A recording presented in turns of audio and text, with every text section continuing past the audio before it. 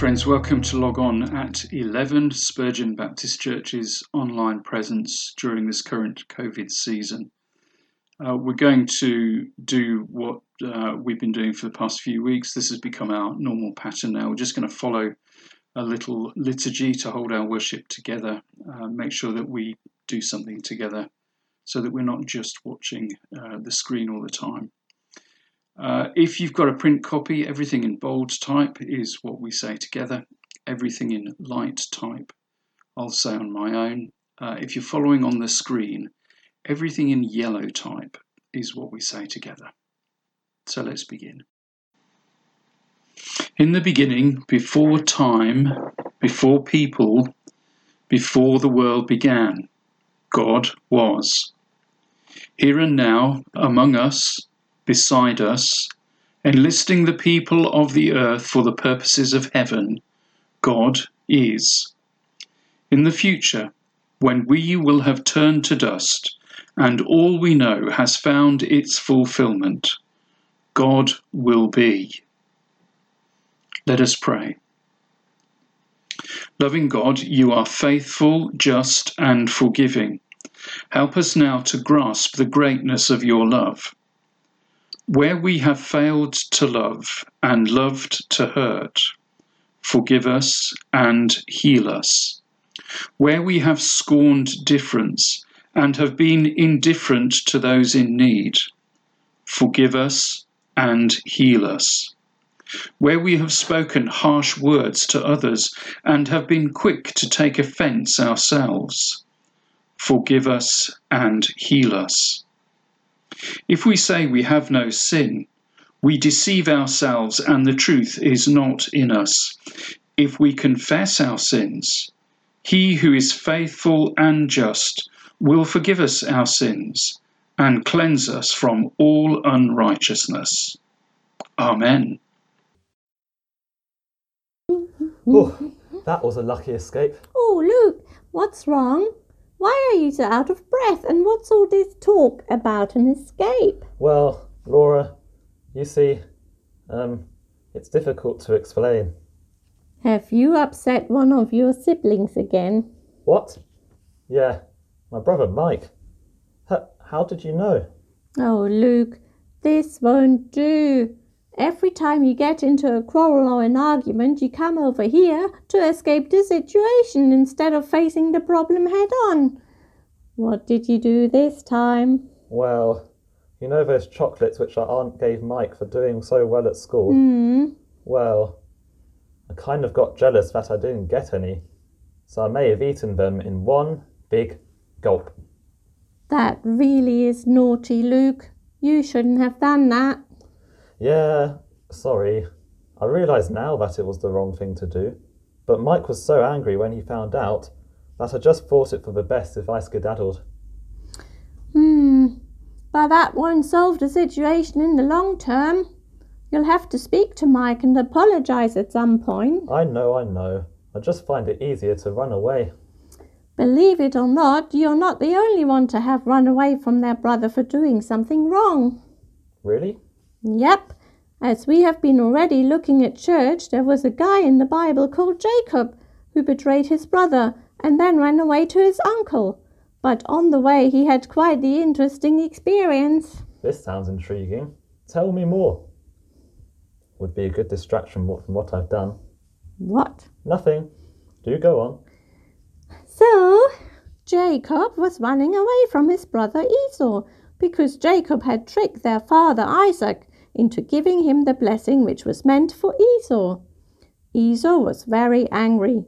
Fearing what Esau would do to him, Jacob's mum Rebekah told Jacob to head to his uncle Laban to camp out there for a while.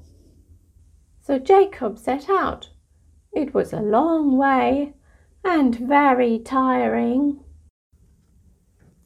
I'm so exhausted. How much longer is there to go? Since it's getting dark, I think I'll stop here for the night. Oh, and look at that. Just what I need. A comfy rock to rest my head on.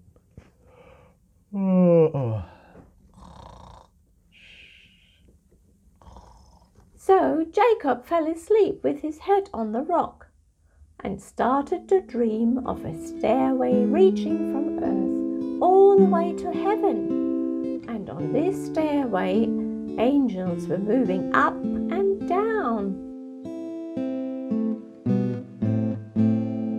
Suddenly, a cloud appeared at the top of the stairway, and a voice said to Jacob, "I am the Lord, the God of your father Abraham, and the God of Isaac. I will give you and your descendants the land on which you are lying. Your descendants will be like the dust of the earth, and you will spread out to the west and to the east, to the north and to the south. All peoples on earth will be blessed through you and your offspring. I am with you and will watch over you wherever you go, and I will bring you back to this land. I will not leave you until I have done what I have promised you."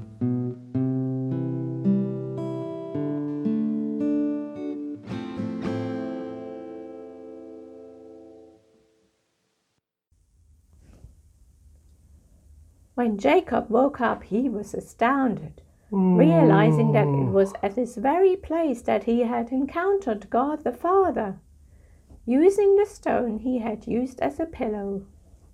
Jacob made a pillar, kind of like an altar, and made a vow, saying, Lord, in return for giving me a safe journey, giving me enough food to eat and clothes to wear, and making sure that I will eventually arrive back at my father's house unharmed, I, Jacob, will set up this pillar as your house, and give a tenth back of everything that you will give to me. Jacob called the place where he made the vow Bethel. Wow, that was quite a night which changed his life then. Does that mean the moral of this story is that I only need to give a tenth of the chocolates back to my brother? No, cheeky. It means that just as God promised he would watch over Jacob, so God will be with you when you go back to Mike to apologize for what you've done. Okay. I suppose you're right. Simply running away will only make things worse. I'll go back to Mike, knowing that God still loves me and promises to be with me in everything, and say sorry. That's it. I'm glad I told Jacob's story to you. Yes, thanks for telling me. I almost felt like I was in the story. I'll be off then. Bye, Laura. Bye, everyone. Bye. Today's reading is taken from Genesis 28, verses 10 to 22. Jacob's dream at Bethel.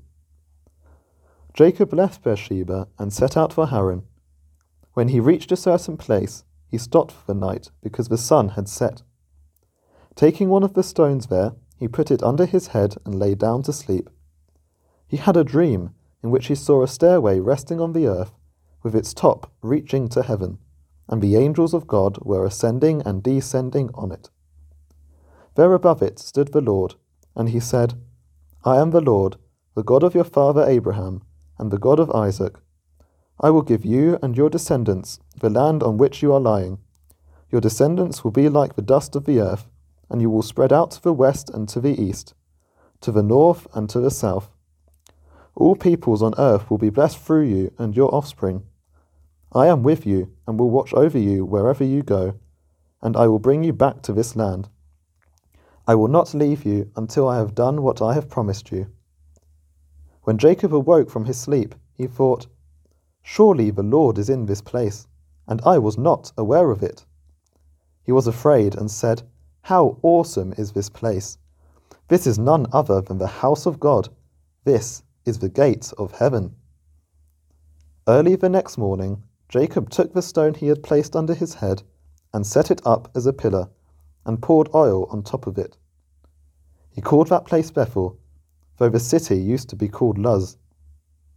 Then Jacob made a vow, saying, "If God will be with me and will watch over me on this journey I am taking, and will give me food to eat and clothes to wear, so that I return safely to my father's household, then the Lord will be my God, and this stone that I have set up as a pillar will be God's house, and of all that you give me, I will give you a tenth." Jacob and Esau, the continuing saga. We've seen how Jacob has received his father's blessing, cheated his brother with the help of his mother. They've colluded to make sure that that has happened.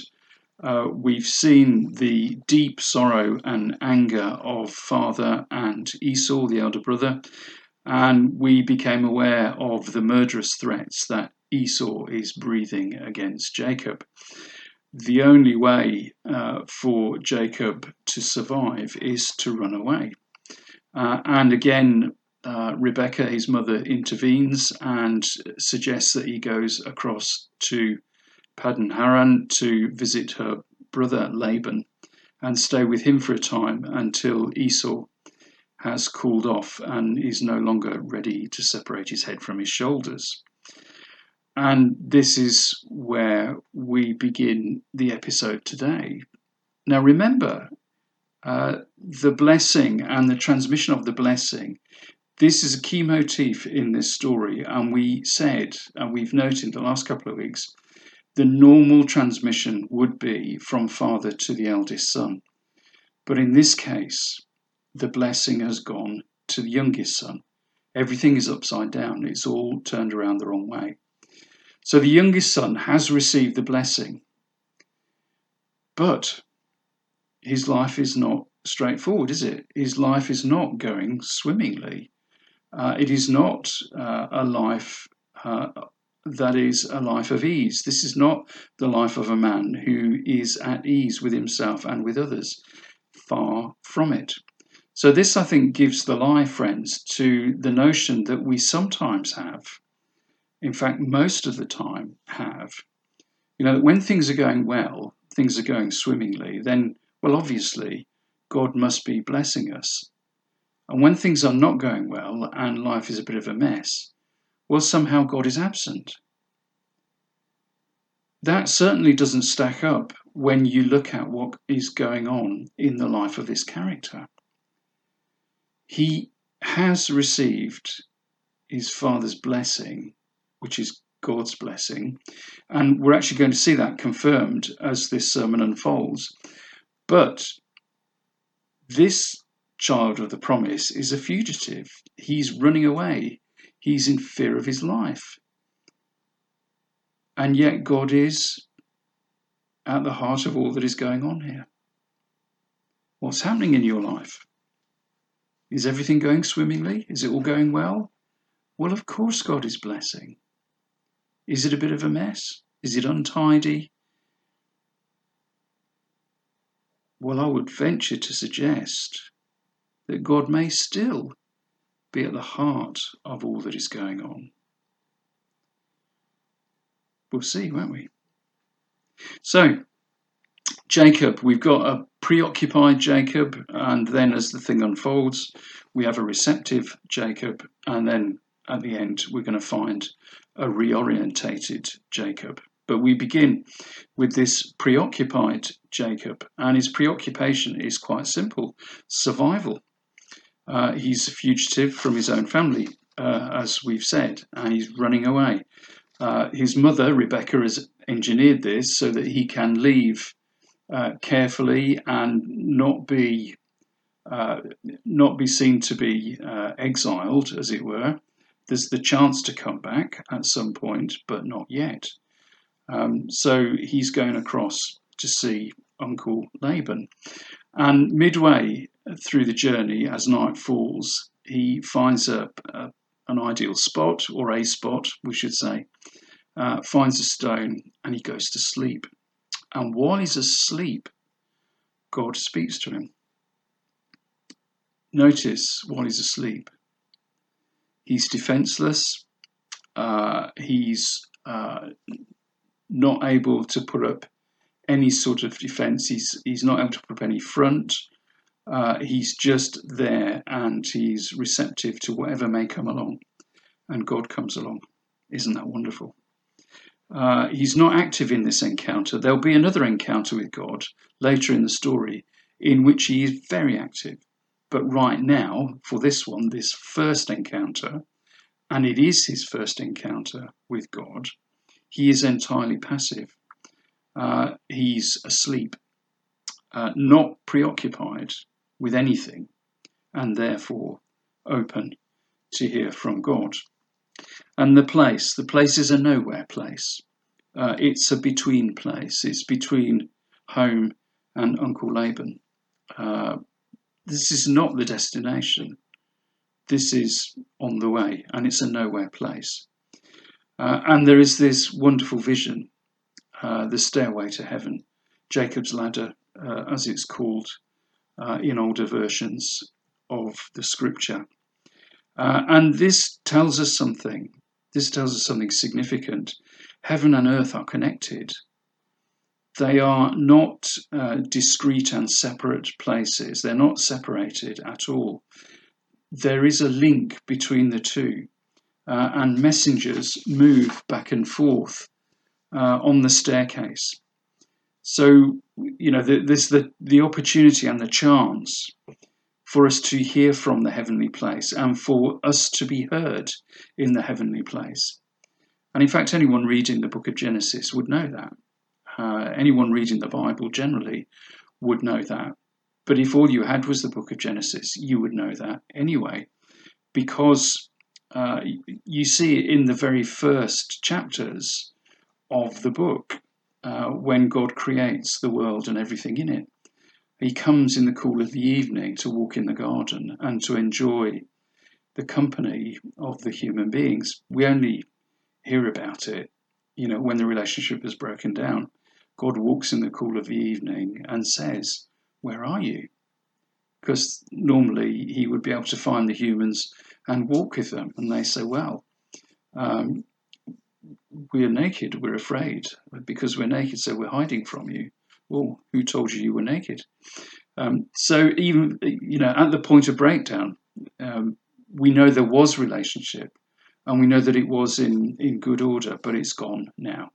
And the rest of the book and the rest of the Bible is all about God's plan for restoring that relationship.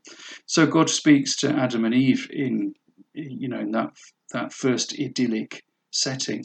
He speaks to Cain when he's murdered his brother. He speaks to Noah to get him ready to be the rescue plan for his family and for all of the animals. And he speaks to Abraham and Sarah, and they're the first ones to have this promise of land and descendants. And this vision of the stairway with the heavenly traffic back and forth, in this case messengers, angels, this is a foreshadowing for us, isn't it, of God coming to the earth in person again, in the person of his Son, Jesus. Earth is not left to its own devices. Heaven is not a remote and distant abode of the gods. It's not an unreachable place. It's not an untouchable place. Heaven and earth are related to one another. Heaven is not that self-contained, discrete abode of the gods, which can't be touched by humanity or earthly things. Earth may rely on the resources of heaven. This really is what this vision says. It's the substance of the vision, and it shatters Jacob's worldview. He presumes that he's travelling alone, and survival is his aim. The divine doesn't figure in his thinking at all. The God question is utterly irrelevant to Jacob. He's not looking for God. He's not searching for God. He has no interest in God whatsoever. He's just interested in surviving. Does that sound familiar? Are there people that you're praying for? Family, friends, colleagues at work, people you know and you love, people that you long to see come into that saving knowledge of Jesus as Saviour. And the whole God question is just irrelevant to them. They're not bothered. They're not interested. Their whole concern is just around getting through the day. Survival. It's where many of us see our friends and neighbours, isn't it? I would encourage you, friends, to be encouraged by what we're reading, because into this reality, where there is no interest in God, where the God question is irrelevant, into this context, God makes himself known. Where there is no interest and no room for God, God enters in and makes himself known. He intrudes, he intervenes, he speaks. And he speaks not to draw Jacob's attention to the mess that he's in, but to offer a new reality, an alternative reality. This text poses the questions: is there a God who intervenes in the life of human affairs? Is there a God who transforms human reality and human possibility? And the vision and the speech in this little piece of text that we're considering scream loudly, yes. Now, Jacob preoccupied, Jacob receptive. The speech that God gives in the dream is full of promise. And it's a promise which is familiar to us now, because we've seen it given in the previous two generations. We've seen it given to his grandfather Abraham. In fact, that was the first time we heard this promise, descendants and land. And then it's given again to Isaac, to Jacob's father, Isaac. And now it's given to him. Descendants more numerous than the stars in the sky, than the grains of sand in the desert. A land, the land that you're laying on now, I will give this to you. You will come back to this land, and it will be yours. So these are elements of the promise that are familiar to us, and we've heard them and seen them before, and we've seen the way in which God has worked out that promise in seemingly impossible circumstances for Abraham and Sarah, because they were too old to have children, and yet they do, and for Isaac as well. It's all been worked through, and we know that God is engaged and active in these promises, with these promises, and we know that he will bring his purpose about. We've seen it before, and we anticipate that it will happen again.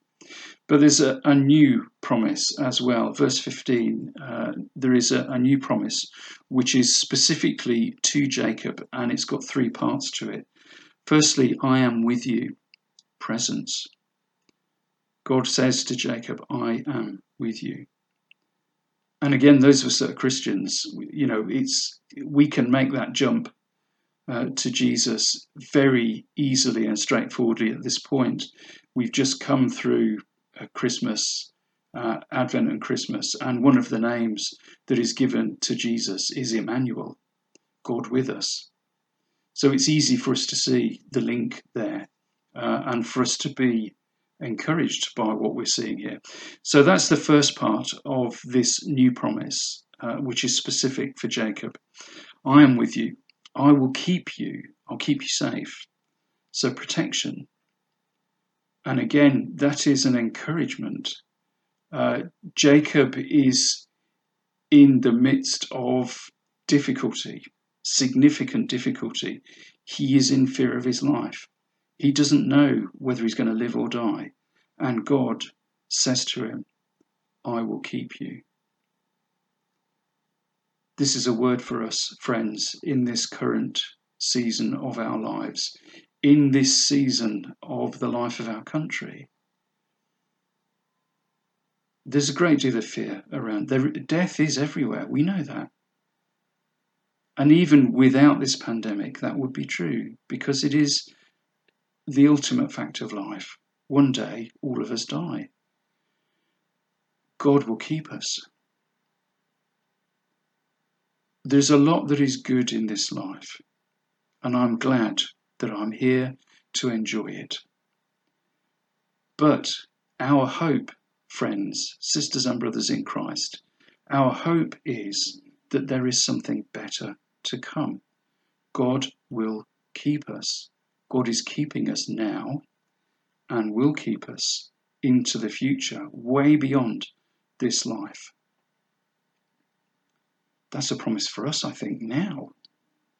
Such an old story, an ancient story, but with a promise for us today. I will keep you. And third promise, I will bring you back. Homecoming, I'll bring you back to this land, and it will be yours. I'll bring you back to your father's household. Homecoming. And again, that I think is a promise for us. To be at home is to be with the Lord, and ultimately that is our destination. It's our ultimate destination, to be with the Lord. And previous generations have spoken of dying and coming to the end of this life as going home. I've heard believers of previous generations say that, and it is a very moving and touching thing when you're in the presence of someone who knows that they're going home soon. There is something quite wonderful about that, and very beautiful, as well as being very sad for those of us that are left behind. But homecoming, that's the third part of the promise. So Jacob is reorientated as a result of this encounter with God. The Jacob that receives the promise is asleep. The Jacob who responds is wide awake. He is prepared to believe what God has said to him. He is prepared to repent and to believe that God is for him. He's ready to abandon his old presuppositions and his old preoccupation, and ready to embrace this new reality that has presented itself. This place, this nowhere place, actually, now is the place of encounter with God. It is a special and significant place. Where do you think you are? Do you think you're in a special place? Or do you think it's a nowhere sort of place? Even where you are now, this could be the place of encounter with God. It could be a very special place. And so Jacob will mark this special place now with the stone that he was using as a pillow. He will set it up as a pillar. Nice, isn't it? Nice little wordplay there, pillow, pillar. He will set that up as a memorial stone. He'll give the place a new name, Bethel, house of God. And he'll pay a tithe to keep it special. And he recalls the promise, verses 20 to 22. He's awake now.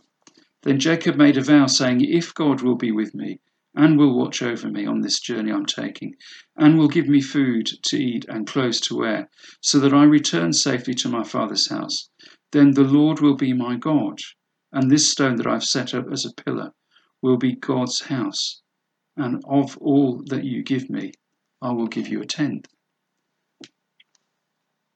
So he recalls the promise and he makes that vow. You'll notice he prefaces the vow, though, if. He's still Jacob. He's still Jacob and still wants to cover his back, but he's a reorientated Jacob.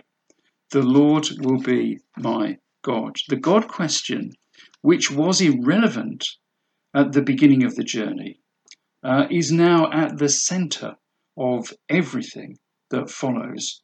God makes a promise to Jacob, I will be with you.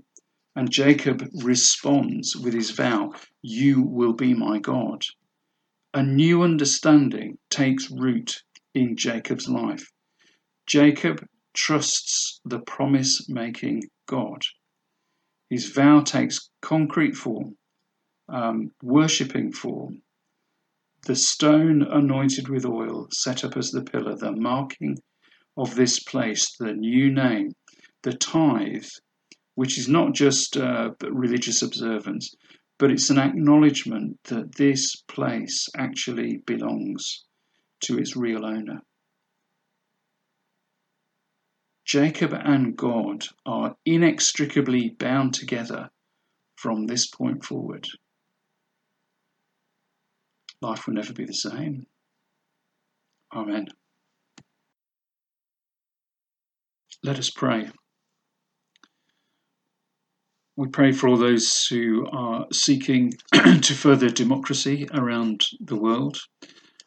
In Russia, we pray for Mr. Navalny, prominent critic of President Putin and the system there. In China, Hong Kong, the relationship between the two, with many protesters in Hong Kong having been arrested. It's difficult to know what to ask for, Lord. We pray for your reign and your rule all around the world, and that peace will come. In India, we are aware that the farm protests continue and that they have turned violent in recent days. We pray for all those who lead in the farming community and ask that they would get a grip of their supporters.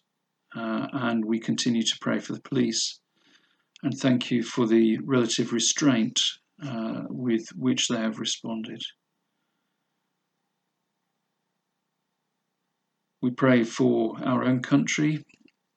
Please, Lord, that the COVID vaccine rollout continues, and we pray that the targets that have been set will be met.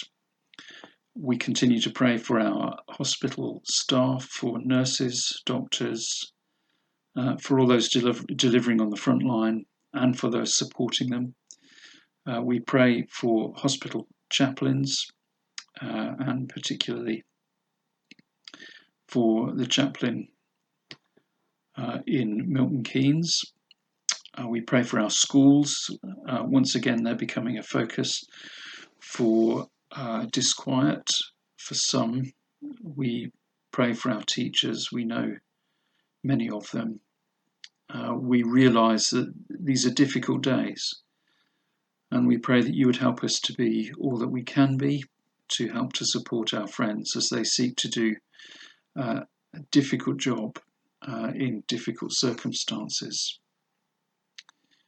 We pray for our friends, Chris, Ken, Adrienne and Hugh, Eric, Les, Dot, Margaret and Bob, Peter, Jessie, Dennis and Shirley, Mary, Jay, Terry, Naomi, Nigel, Lynn, Graham, Lauren and Lewis, Ron, Gail, Andy. We pray, Father, that you will be all that our friends need in these days. We gather up all of our prayers in the Lord's Prayer, saying, Our Father, who art in heaven, hallowed be thy name.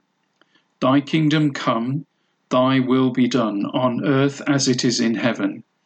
Give us this day our daily bread, and forgive us our trespasses, as we forgive those who trespass against us. And lead us not into temptation, but deliver us from evil. For thine is the kingdom, the power, and the glory, for ever and ever. Amen.